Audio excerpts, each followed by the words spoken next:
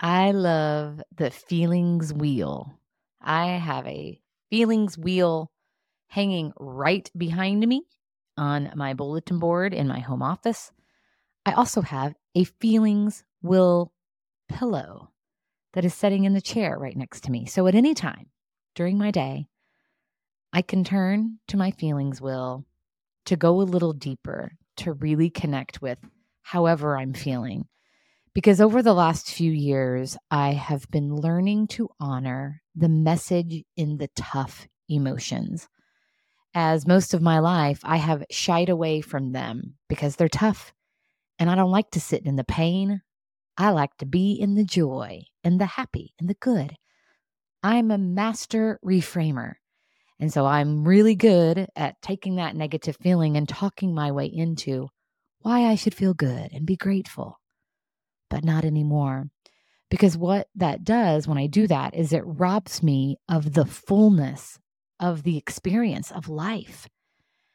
My dear friend, Jennifer Chapman, who I just adore because she tags me in things that she knows are exactly what I need to hear. And recently, she tagged me in a TED Talk, a portion of a TED Talk on LinkedIn. It was a talk by Harvard Medical School psychologist Susan David, who I so appreciate. And in the talk, Susan was honoring tough emotions. And she says if you are trying not to feel a negative feeling, you have dead people's goals because tough emotions are a part of our contract with life. And I felt that so fully. Yes, this life experience is designed for our growth. It is not designed for our comfort. So, of course, there will be uncomfortable and tough emotions. They are part of our contract with growth through this life. And actually, they give meaning to life.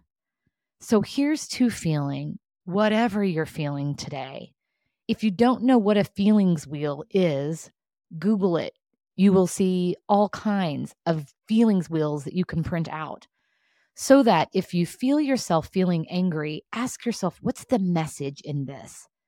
Maybe what you're really feeling is distance, isolation, insignificance, very different than anger. The feelings wheel encourages you to go deeper and look for the message in it. After all, that's what gives meaning to our life. And by honoring those tough emotions, what a great way to take care of yourself and ultimately each other.